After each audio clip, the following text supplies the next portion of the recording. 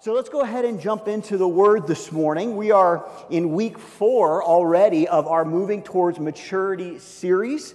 We've been kind of spending the time over the last several weeks looking at this idea of growth and maturing and kind of allowing the idea of movement to kind of help us to see how we're doing that and things like that. Our kind of scripture verse, our main verse that we've been looking at throughout this series has been found in Hebrews 6:1. The first part of that, it says, "Therefore let us move beyond the elementary teachings about Christ and be taken forward to maturity." We kind of been talking about is this concept that things that are growing or moving, things that are moving or growing, and kind of how that we can allow some of these habits and things to kind of enter into our heart and our lives to help us in many, many ways. But obviously one of them is in our growth, growing closer to the Lord and growing up in Him. And basically not that the writer of Hebrews here is saying the elementary teachings of the faith are wrong or bad. I think sometimes it's a good idea for us to kind of go back over those things and remember those things and to kind of look at some of those things. But if we stay there, if we kind of stay, if this will make sense to you, in second grade spiritually, we're not really growing like we should. And so we allow the elementary teachings of Christ to be a building block, to be a foundation that we also kind of build our lives upon as we grow in Him. And I think that's very important that we do. This morning, we're going to be looking in Mark, the 6th chapter. We're going to be talking about a story that honestly, many of you have heard, many of you know. In fact, it's one of these stories, because there's not a lot of them actually to let you know, that is actually recorded in all 4 Gospels. That's not necessarily normal. Some of the things that Matthew or Mark or Luke bring up, and usually they're kind of have some of the same stories John doesn't always bring up, and some of the stories that John brings up, they don't bring up. But this is actually one of those stories that we actually see throughout all the Gospels, along with obviously the crucifixion and the resurrection of Jesus. And so this is kind of a big deal. This is a story that maybe you've heard talked about a lot or preached on quite a bit. It's a story that many of you know. In fact, if I went out probably on the street somewhere in Denver or even in Broomfield and began to just ask people, hey, do you know this story? I'll bet you most people could kind of rattle off a little bit of the story and know even a little bit about it.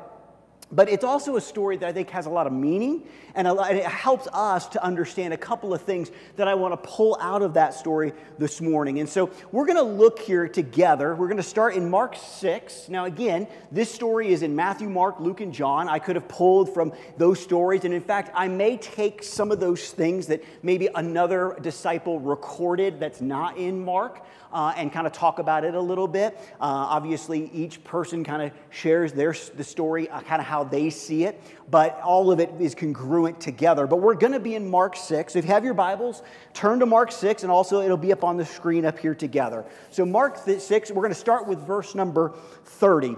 It says, "The apostles gathered around Jesus and reported to him all they had done and taught.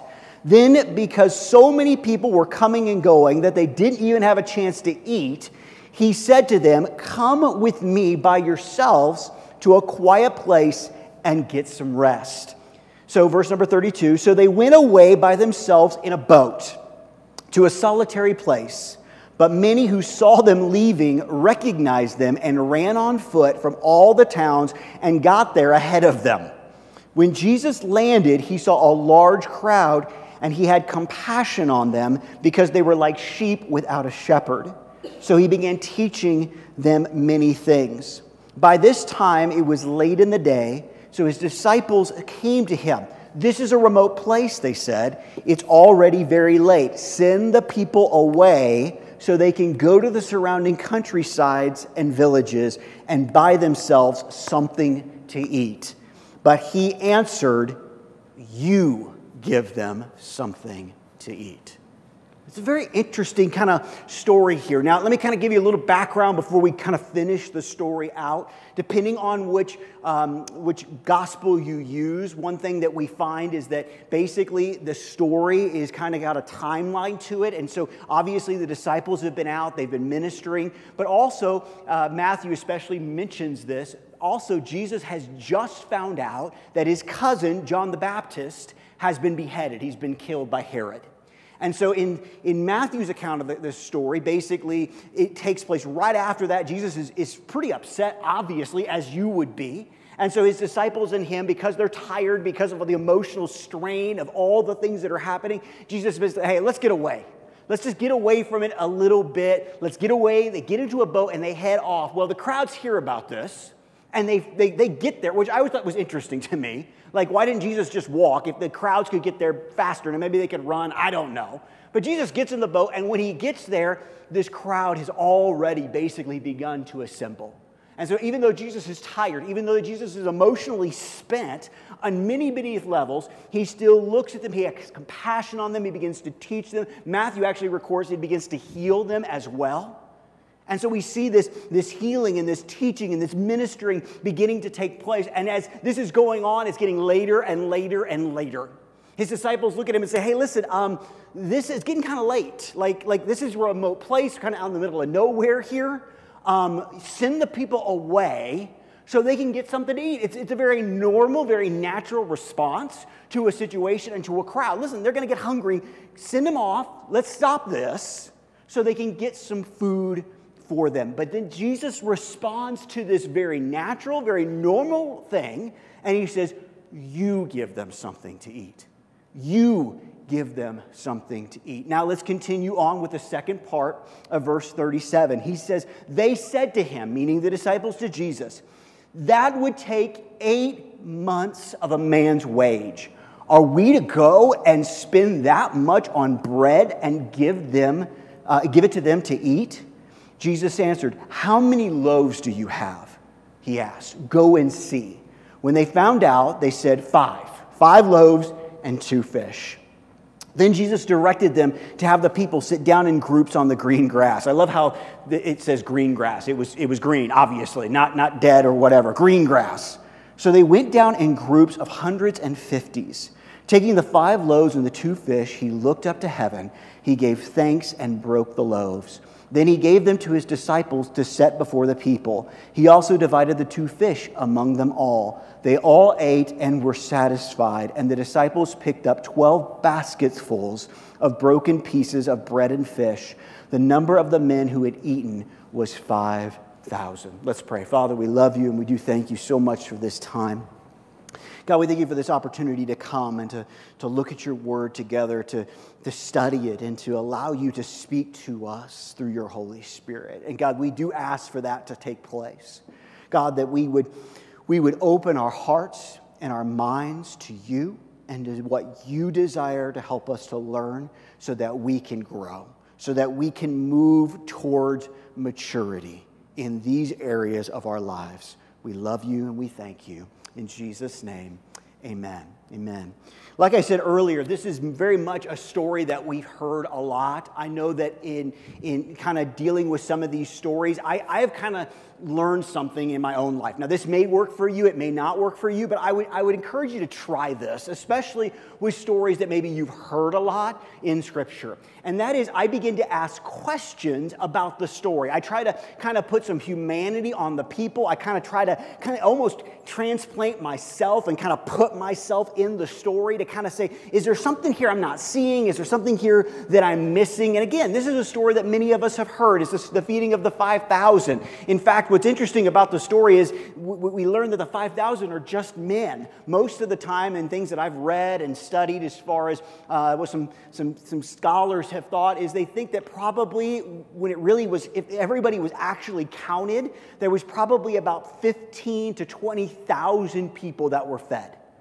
I mean, I don't know if you understand how many groups of people that is. Basically, what I did was I kind of thought about that. I was like, how can I make that look or kind of come to make sense in your own mind? And so actually, I looked on the internet. Basically, I found that Ball Arena, where the Nuggets and the Avalanche play. Now, depending on what they have going on there, it can be a little bit different. But basically, what I found out was that it's about 19,000 people can fit in that arena, okay? Give or take a few hundred or whatever, depending on what they got in there probably. But think about that for a second. So Jesus here has been teaching, he's been healing, and also think about this idea that he's been doing this for a while where they got over there and they've been doing this all day. They're tired, and there's a bunch of people. There's about a stadium full or arena full of people that they're looking at. And so in this story, what I've tended to do is try to begin to say, well, let's talk about it. Let's kind of break it down. Let's look at it together in a way where we're kind of looking at some questions and kind of understanding the whole arching idea of what is actually taking place, so maybe we can allow the Lord through the Holy Spirit to maybe uncover some things that we may not have seen before. So again, you're talking about an arena full of people, and they get there and they're hungry, and the disciples have realized this. Maybe they're walking around the crowd, and I don't know about you, but the stomachs begin to rumble and all these sort of things, and they begin to realize, hey, this is going to be a problem. So as we kind of get into this morning, I want to look at some questions concerning this well-known story to maybe help us bring out some things that we may not have seen before. Question number one that I was thinking about as I was putting this together: why did the disciples want to send the people away? I think that's a normal question. Now, obviously, you could say, well, they were hungry. Yeah, probably. But I don't know, like if you're like me, there's usually one answer, but there's also usually several others that go along with it as well. So yeah, probably the people were hungry, and I'm sure they were concerned about that. But I think there's a little bit more. I could see totally the disciples just kind of tired. They've been working all day. They've been out in the sun all day. I mean, they've been going through all these things. Obviously, Mark's gospel says they just kind of came back from kind of a ministry outing, basically. Jesus is going through all these things. They're going through all these things. Some of Jesus' disciples were actually John's disciples before that. So they're close with John too. So they're hurting inside. So they're maybe just emotionally and physically just spent. And they're just like, can we just have some quiet time for a while? Can we just kind of send them away? Maybe that was the reason. Maybe they were actually afraid. Like they were trying to protect Jesus. You know what I mean? Like Jesus had to have been exhausted. He had to have been tired. He's ministering, he's teaching, he's healing, he's doing all these things. And maybe the disciples are just like, man, they're trying to protect Jesus, Or maybe, and we all kind of get there, maybe they were just done with people for a while. Like, come on. I mean, like you have I don't know if you know this, I'm going to tell you right now. You have like a people limit. Okay, some of you know your people limit. Some of you realize it a little too late, but we all have a people limit. And it's like you kind of go and then you kind of just like, you know what? I love you, but can I love you from someplace else right now? Like, can you just give me some time? And maybe the disciples were just at that place where they had just kind of reached their people limit, and they were just like, you know what? We just need some time to rest. Remember, the reason why they were even going over here is to try to give them some time to rest, to kind of give them a quiet place to rest. So obviously they're tired. They're wore out. They're ready to take a little bit of a break. So they probably, with all those things, or maybe even more, they're wanting to send the people away. But question number two, what if Jesus had agreed to send the crowds away? What if Jesus said, you're right. This is just too much. I'm going through all these things. You're right. Let's just send them on their way. Thank you for coming out. Just close the service down, and just move on. Well, first of all, if Jesus did that, I could feel pretty confident I would not be sharing this story this morning. I'd be talking about something different. But also, this story that is literally, obviously put in every gospel wouldn't be there. If Jesus had just said, you know what, you're right, I'm tired. You know what, I'm done. You know what, I've done my part. I've done enough. You're right. Let's just send them on their way. Now, don't misunderstand me. I am not saying that there's not a good time and that you ought to rest and there ought to be opportunities for that. But at the same time, in this moment, Jesus rejected that and said no. He said, you know what, we're not going to send them away.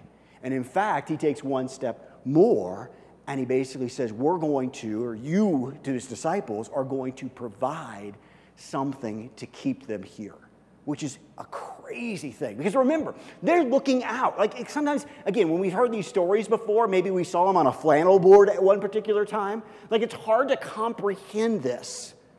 It's hard to be the disciple that looks out and says, listen, there's like 15,000 people out here on this hillside. What do you mean, give them something to eat? Like, we forget how that would just be so amazing to look at. Look at Jesus like, Jesus, no, Jesus, send them away. We can't do this. It's too big for us. But Jesus says no, and he doesn't send them away. The third question, and this is interesting, and this is really kind of where we're going to park to an extent this morning. Why did Jesus want to include the disciples in this? Now, I want you to stop and I want you to think about this, okay? Why didn't Jesus just say, listen, you know what? You're right. There's 15,000 so people. They're hungry. We're not going to send them away. And Jesus just prays to God, and all of a sudden, 15,000 Chick-fil-A sandwiches appear in their hands. He could have done it. He could have done it. He didn't need the disciples' help. He could have said, when the disciples said, hey, send them away, Jesus could have responded, don't worry, guys, I'll give them something to eat. I'll take care of this. You just sit back and let the master work. But he doesn't. And obviously, Jesus is obviously a huge part of this miracle. He's the one that does the miracle. But at the same time, he asks his disciples to partner with him and to be a part of this situation. Look, we read it earlier. It's in Mark 6:37, the first part. He said, but he answered them when they say to him, send them away. He said, you give them something to eat. You do this. You can be a part of what I want to do. Now remember the story. Jesus knows what he's going to do. Jesus understands what's going to take place. He understands the power and the authority he has to feed these people at the blink of an eye. But instead, he invites the disciples to be a part of this. He takes the situation and he turns it on his head in some way and basically says, listen, I want you to be a part of what I'm going to do. He didn't have to do that. He chose to do that. And here's the deal. When we see those words in red in Mark 6:37, it can almost seem kind of like, oh my goodness, Jesus is like, hey, you do it. You handle it. And it was a command, yes, but you need to understand, it was not only a command, but it was an invitation into the miraculous. It was an invitation of basically saying, listen, I want to do something great, and I want you to partner with me in that. You see, for some of us, we want the miraculous to happen in our lives, in our families, in our churches, in our world. But we have the idea and the thought that because Jesus is the one that does the miracle, that our job is to sit back and just say, okay, God, please do this. Or it's our job to let God know that there's a situation that needs his attention. If anybody knew that the crowd needed to eat, it was Jesus.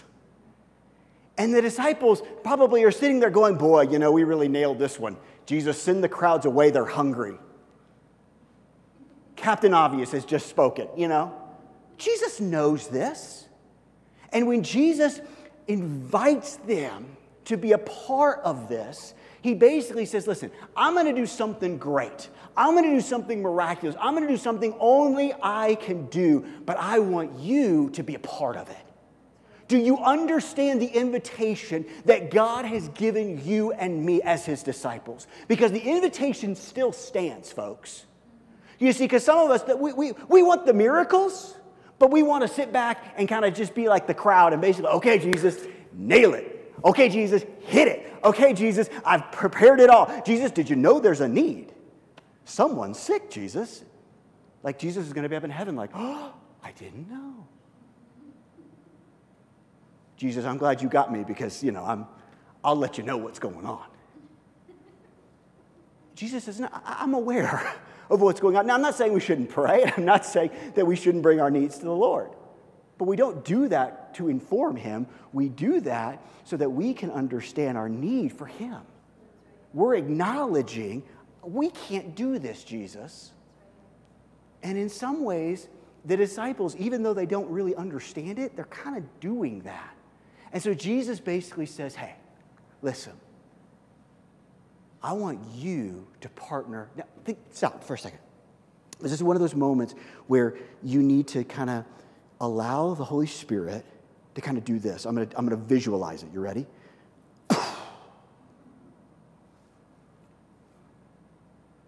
Blow your mind. Here's why.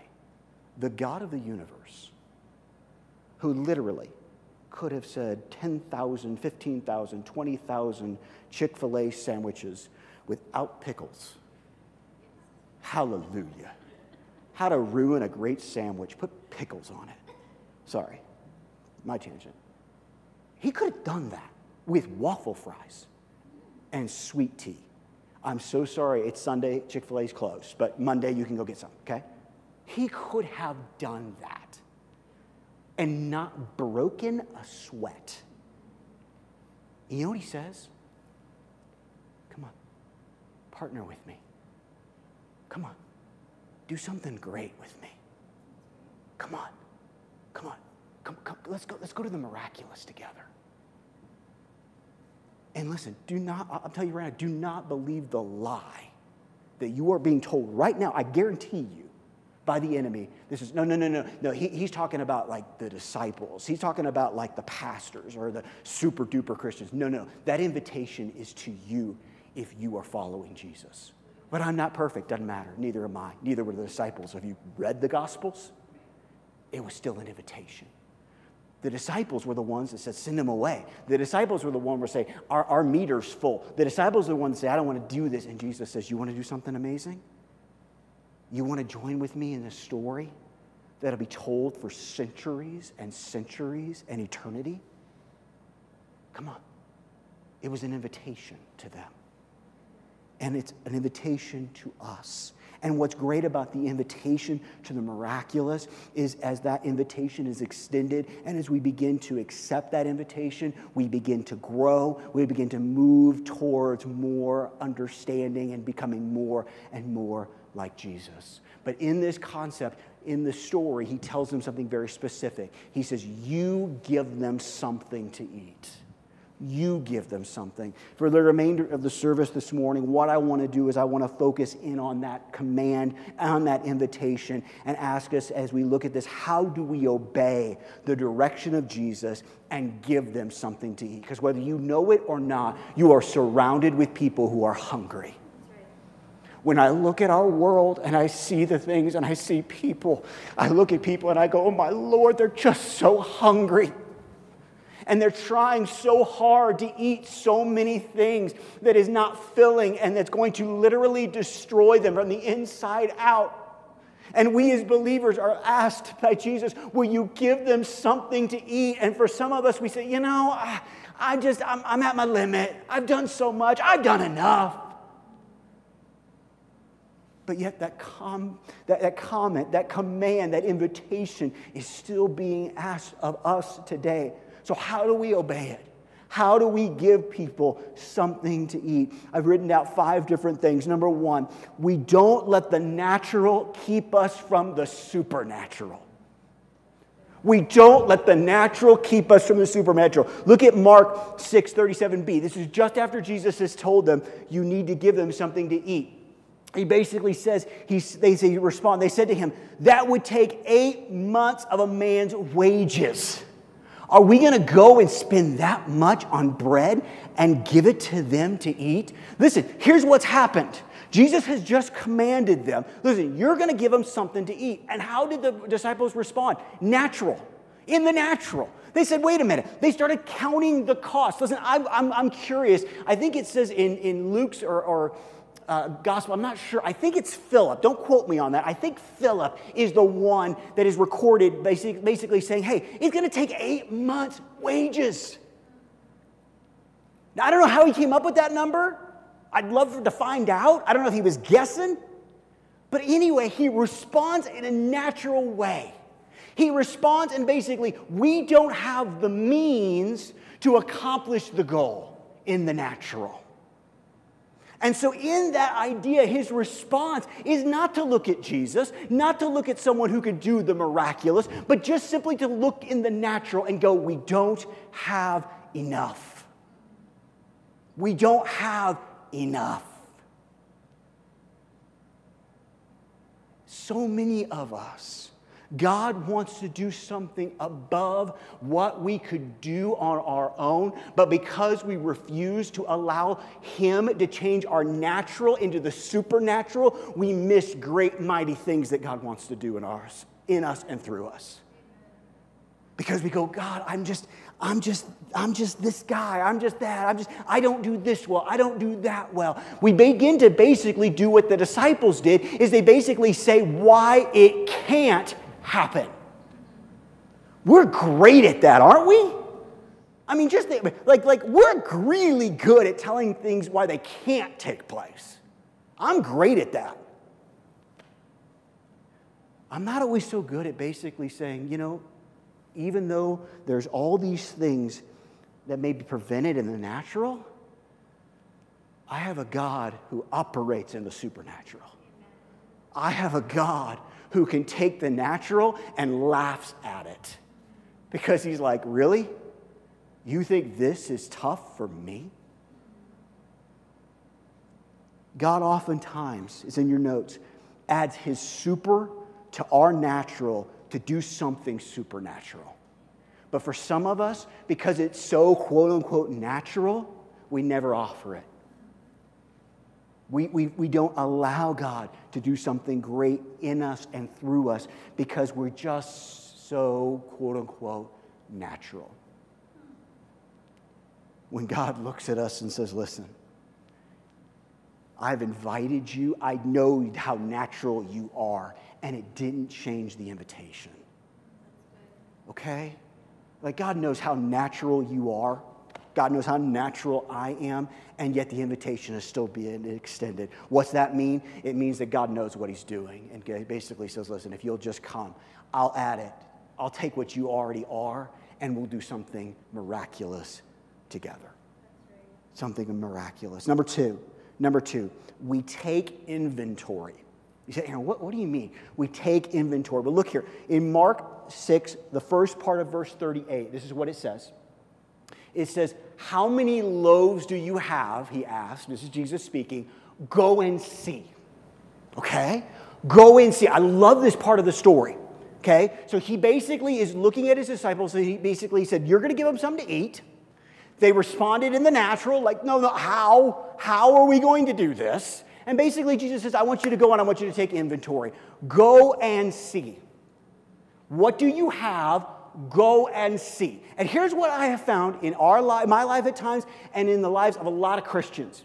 We have realized the need. We have understood the need. We may have even understood that Jesus could handle the need, and He wants us to be a part of it. But this is sometimes where the road stops. Where don't take inventory. We don't always understand how many loaves we have. We're not willing to go and see. We're not willing to take the time to understand who we are and the gifts that God has given us and asked us to partner with Him in. So many of us have those situations in our life where we talk about the gifts of the Spirit and all the things that God wants to do to partner with us. But if I ask many, many people, I say, listen, what are your spiritual giftings? You know what their response would be? Crickets. Or this, well, I play the piano. Great, that's awesome. I'm glad you play the piano. Is that your spiritual gift? I don't know. One of the things that I want you to do, I'm giving you homework this week. Okay? When you came in this morning, you should have gotten this nice packet of paper. Now listen, don't look at it right now. I was like, I'm going to talk about this, and then they're going to start going through it. This is homework. Do we understand what homework is? We do it at home. Okay? Good. This is homework. This is a spiritual gift assessment test for you. Aaron, why are you doing this? Simple. I want you to figure out what your spiritual giftings are so you can start to operate in them. That's a part of your growth. That's a part of you growing up. That's a part of you understanding these things. And here's the other thing that I want you to understand. The gift you think you have, you may not have.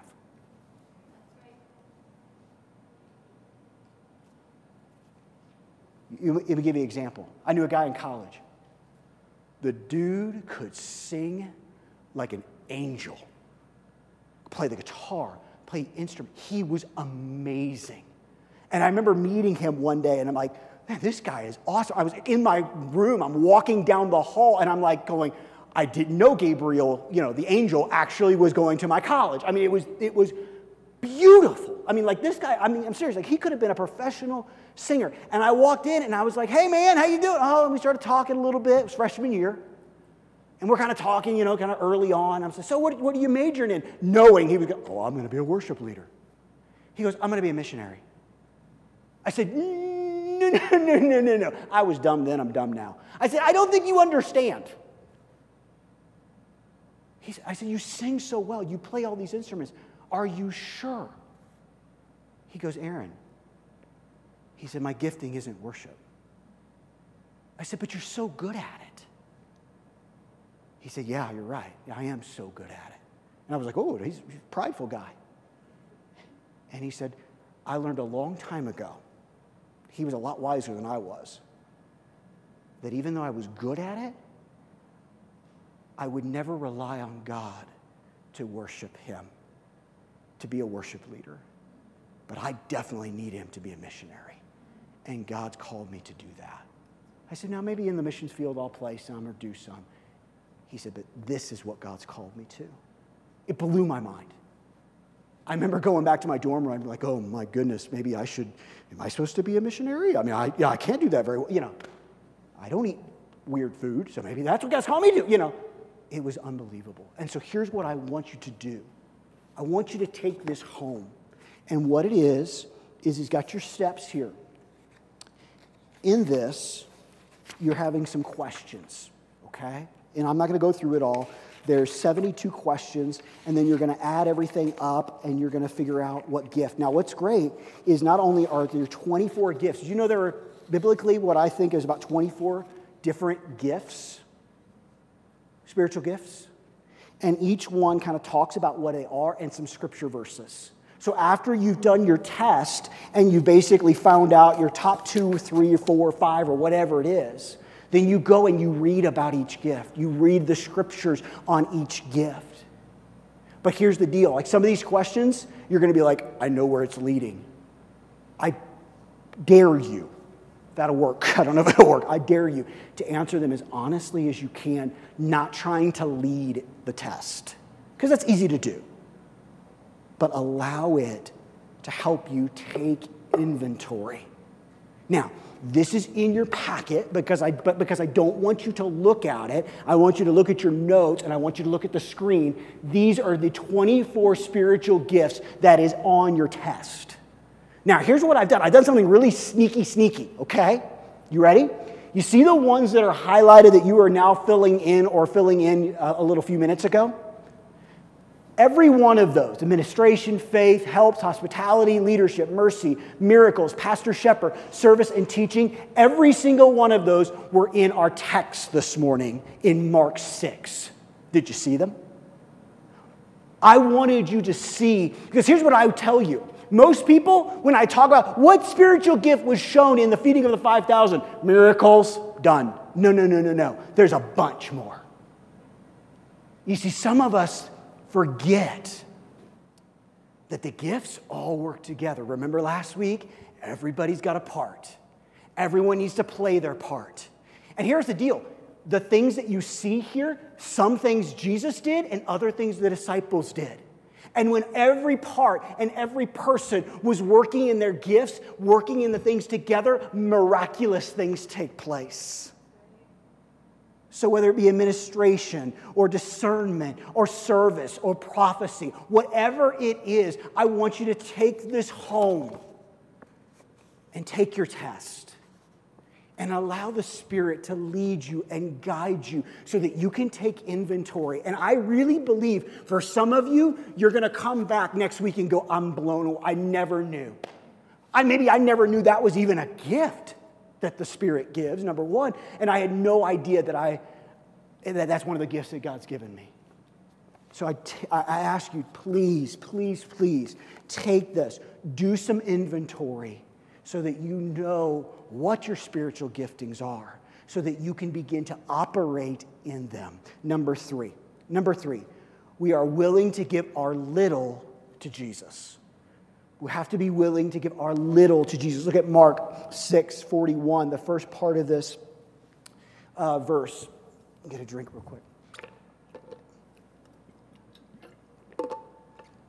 Obviously, in the story, the disciples have taken some inventory.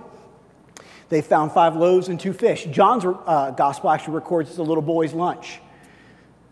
But in Mark's, we don't hear that. But basically, they take up these things. They basically give them to Jesus. And this is kind of what we see here. It says, taking the 5 loaves and the 2 fish and looking up to heaven, he gave thanks and broke the loaves. Now, this is an important part of this story if you didn't know this.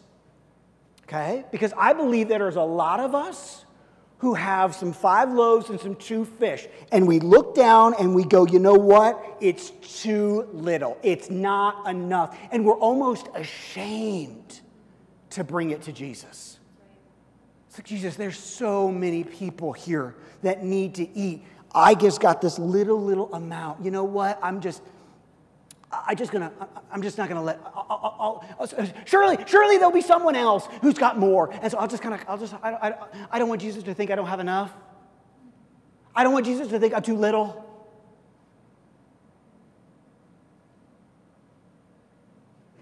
Whether it's little or not is not the issue. Remember, Jesus could have just made Chick-fil-A sandwiches out of nothing. I love that there's nothing that's too small for our God not to use. I love that. I love that there's nothing that God will look at and go, oh boy, you know, if you just had 5 loaves and 3 fish, man, then we'd be golden.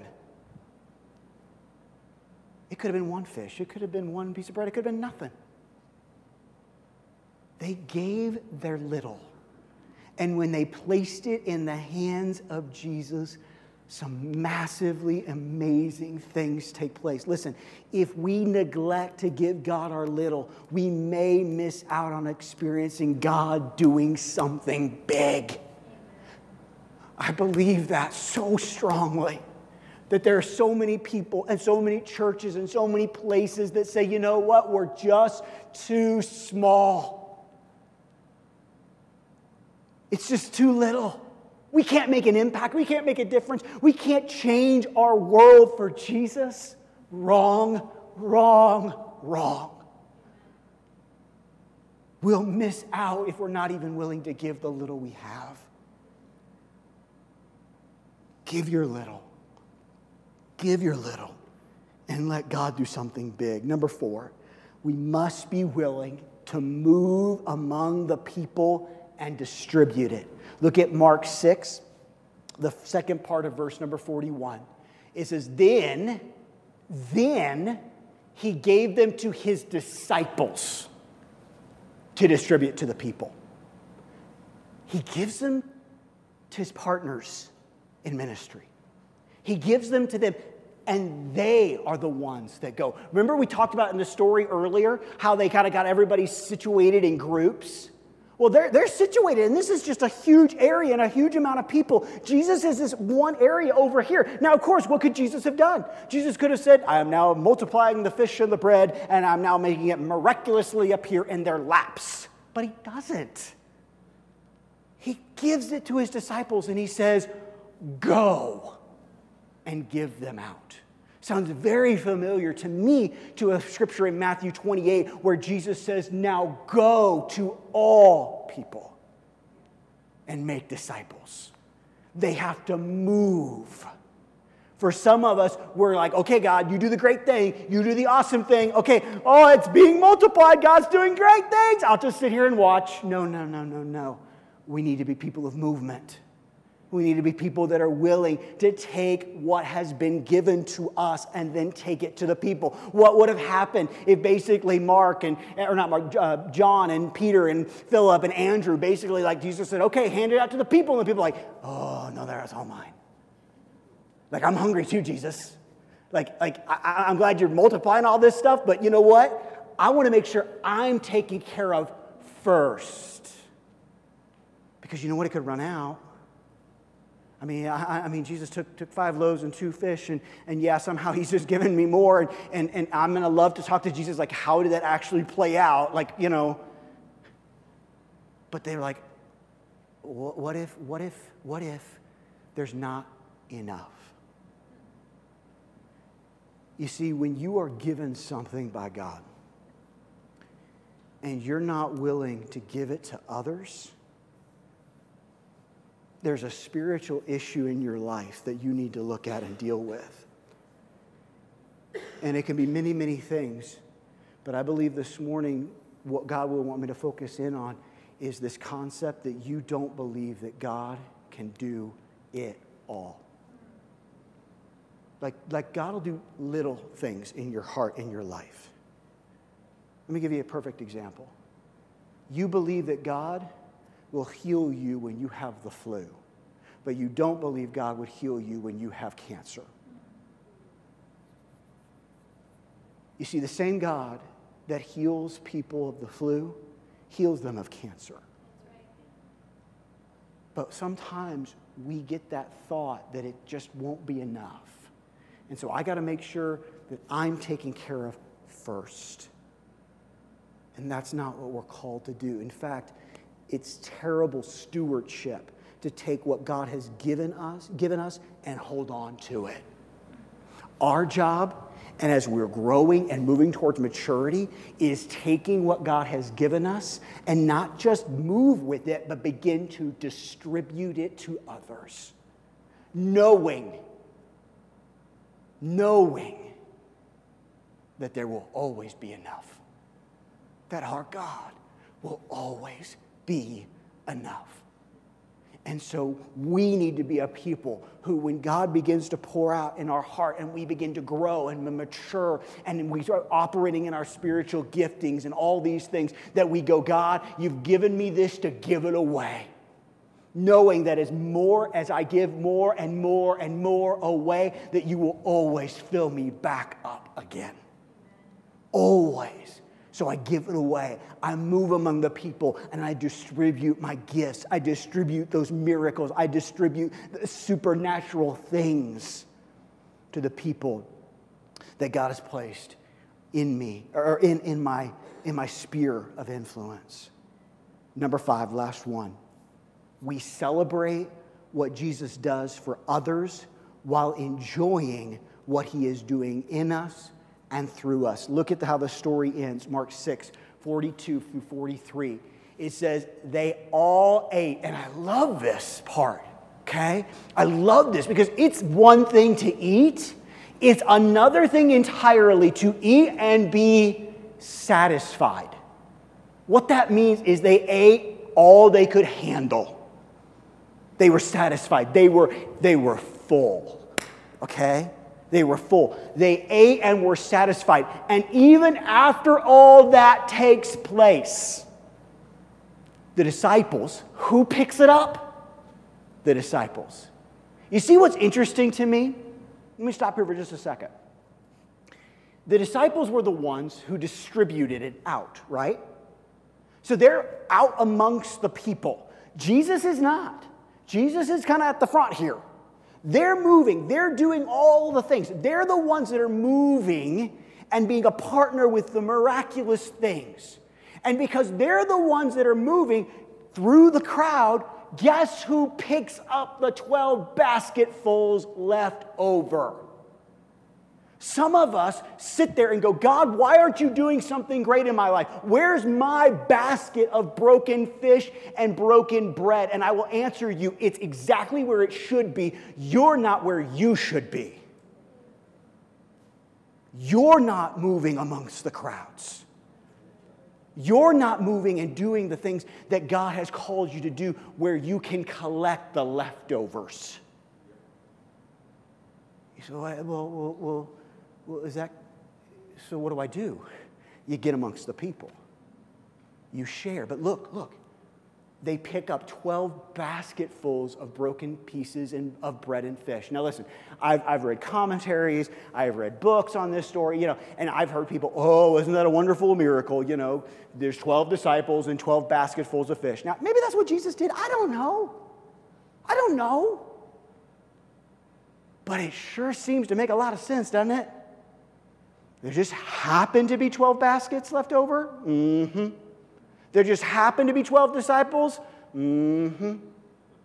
I love how this story ends. Because it doesn't just end with the people, the 15 to 20,000 being able to eat and be satisfied, but the disciples who were willing to partner in the miraculous each get to take home more than they started out with. Do you get that? The little boy, the disciples come out and they say, listen, there's 5 loaves, 2 fish. And at the end of the story, 12 men walk away with 12 baskets full.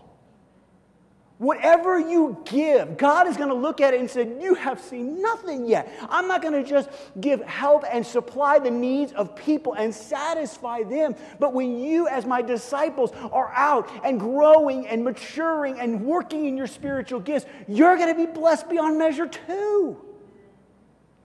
I love that.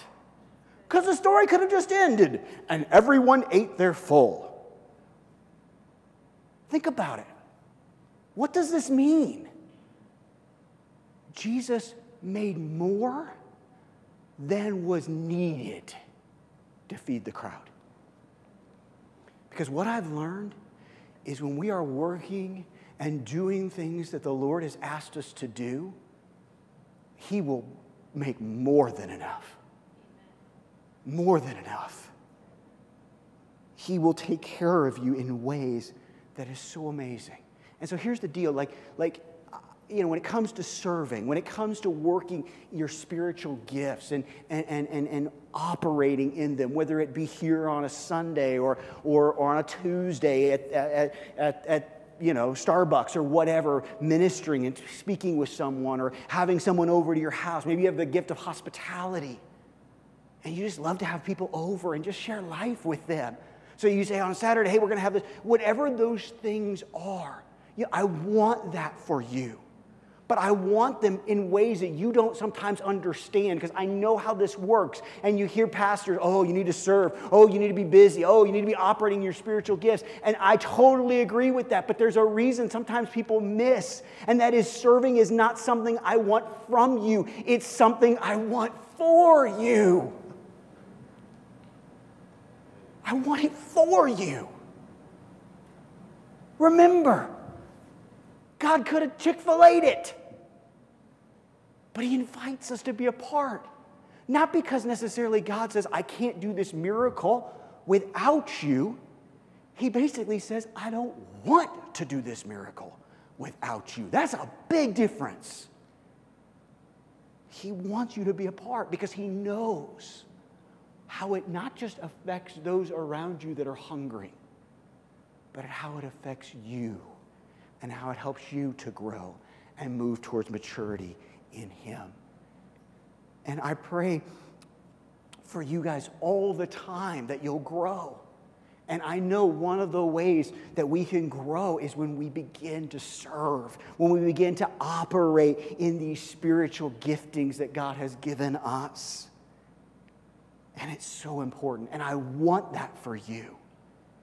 I want that in your life because I know that when you do those things, if you'll follow me, I think you'll get it. When you do those things, you're going to find in your life there's going to be baskets full left over. Baskets full. Let's close this morning by looking at Mark 10. Mark 10, verses 42 through 45, it says this. It says, so Jesus called them together, His disciples, and He said, as we close this morning, it's like, I want us to kind of think in that way. We're closing our message, we're closing this idea, and we have our test, and we're all ready. But I want us to kind of think of that. Jesus is now calling us all together. He's bringing us all together to kind of tie a bow to this message, and this is what He says. You know that the rulers in this world love to lord it over their people. The officials flaunt their authority over those under them. And look at verse 43. But among you, It will be different. Now listen, this is an interesting statement here. This isn't a, it could be different. It should be different. I'd really like it to be different. Jesus is saying to his disciples, listen, it will be different. That's different. And for some of us, we kind of think that this is an optional thing. Let's look at what Jesus says will be different. He said, whoever wants to be a leader among you must be your servant. And whoever wants to be first among you must be the slave to everyone else. That's powerful language, folks. Powerful language. For even the Son of Man came not to be served, but to serve others and to give his life as a ransom for many. As we grow, as we move towards maturity, one of the goals, one of the measuring sticks in a lot of ways is to see how much we're like our Jesus. And Jesus basically says, listen, it will be different among my followers. And why does it look different? Because he basically says, listen, if the Son of Man, if even I have come to serve, how should you respond? How should you live? And Jesus takes it one step further, just to pound the point a little bit more home. He says, and to give his life. So it's interesting here. We see a progression in this scripture. We see first the idea of a servant. What's a servant? A servant is someone who willingly does something for someone else, okay? And then we see a slave. What's a slave? A slave is someone who may not necessarily willingly do it, but they're still doing it. And then we see someone that's willing to die. So what's that mean for you and me? I'll tell you. Sometimes when we serve, we'll be thrilled to do it. Okay? We'll be thrilled to do it. Other times, we're not going to be so thrilled. You're going to be at your people limit. You're going to be like the disciples and be like, just send them away. But yet we do it anyway. And finally, there are going to be times, spiritually speaking, Jesus obviously did it in the physical as well, where you're going to have to die. It's interesting to me that Jesus says, if you want to be my disciples, you're going to have to pick up your cross daily and follow me. For some of us, there's some areas, spiritually speaking, that we need to just, we're happy to serve in. It's great. We love it. It's great. And that's great. That's awesome. Don't misunderstand me. For others of us, there's some times where we'll be a servant, but listen, hear me here. We won't be a slave. And what I mean by that, we'll only serve when it's convenient for us. And for some of us, there's no such thing as dying to ourselves. When it is really to be a follower of Christ, we're supposed to do that daily. Is it hard? Yes. Is it easy? No. It's hard to be a servant. It's hard to be a slave. It's hard to die.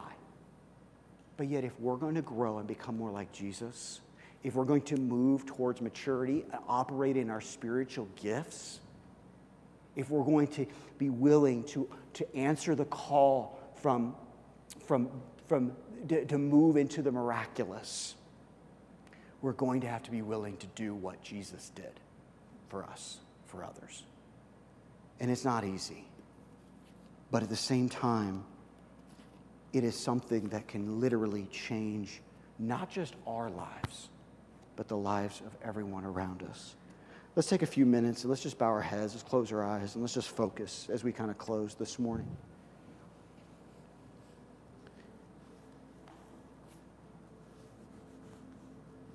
Man, I would have loved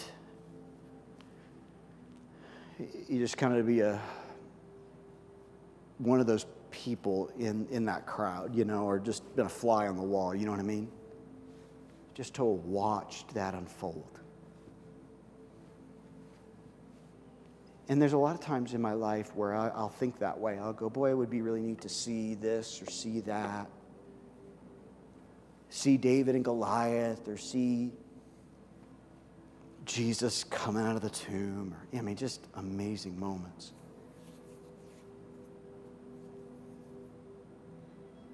And do you realize that although those stories are amazing and incredible, and yeah, they'd be awesome to see,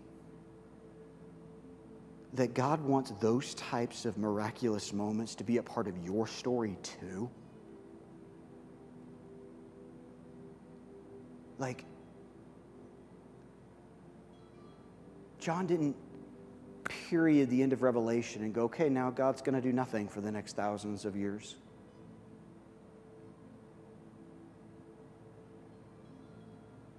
Like when we read the book of Acts, and we've talked about this before, that the book of Acts really doesn't end because it's still going on. And the miraculous things that you see in the book of Acts, God still can do and is doing. Not just can, is. Right now, in 2023, He's doing those types of things. And He is still inviting His disciples to partner with Him in those areas. But for some of us, we just decided to send the crowds away. And what's awesome about Jesus, among thousands of things, is even though the disciples, hear this, even though the disciples were spent, tired, all those things, even though the disciples are the ones to just send them away, Jesus still said, partner with me. You give them something to eat. Remember, Jesus did the miracle. The disciples couldn't do anything, just like you and me. But they played their part, and Jesus played His. And for some of us, we forget our part. And because of that, we don't see the miraculous in our hearts and our lives. Because we think we have to do it, instead of just allowing Jesus to.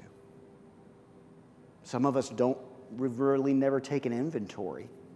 You know what's great about the story is certain disciples, and it doesn't list them out, but I guarantee you, you think about how this would have worked. Certain disciples got the people to sit down and got them into order. Probably some handed out the food. Some went back and said, okay, this is how much we need. Everybody had kind of probably a little bit of a different role. Jesus obviously was the center of it all because He's the one who multiplied it all. But I bet you each disciple had a little bit something different to do. And when they all played their part, when they all allowed the spiritual giftings that maybe they had to be used in the hands of their Father, in the hands of Jesus, thousands were fed. And fed until they were satisfied.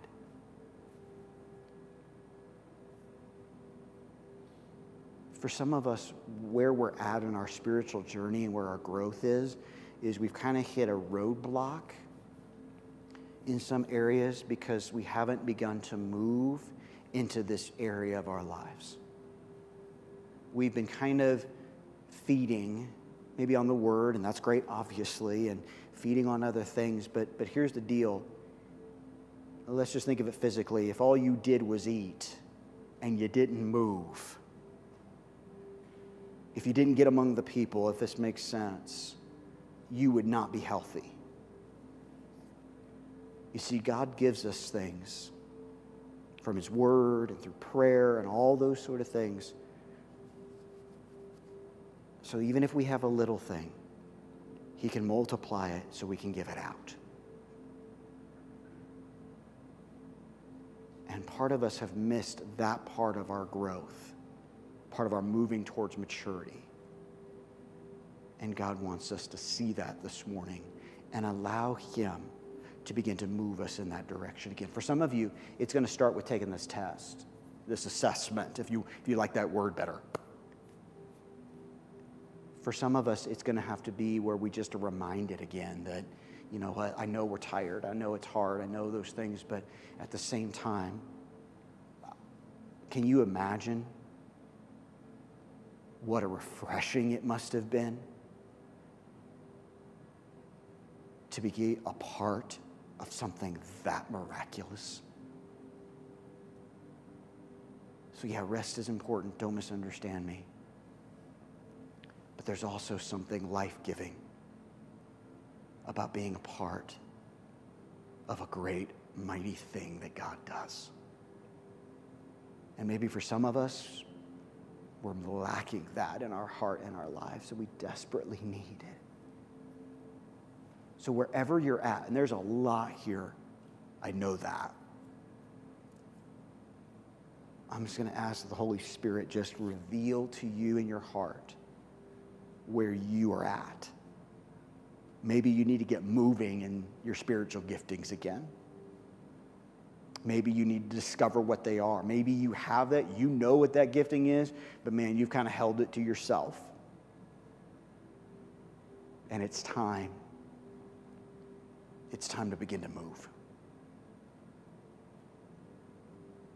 You give them something to eat,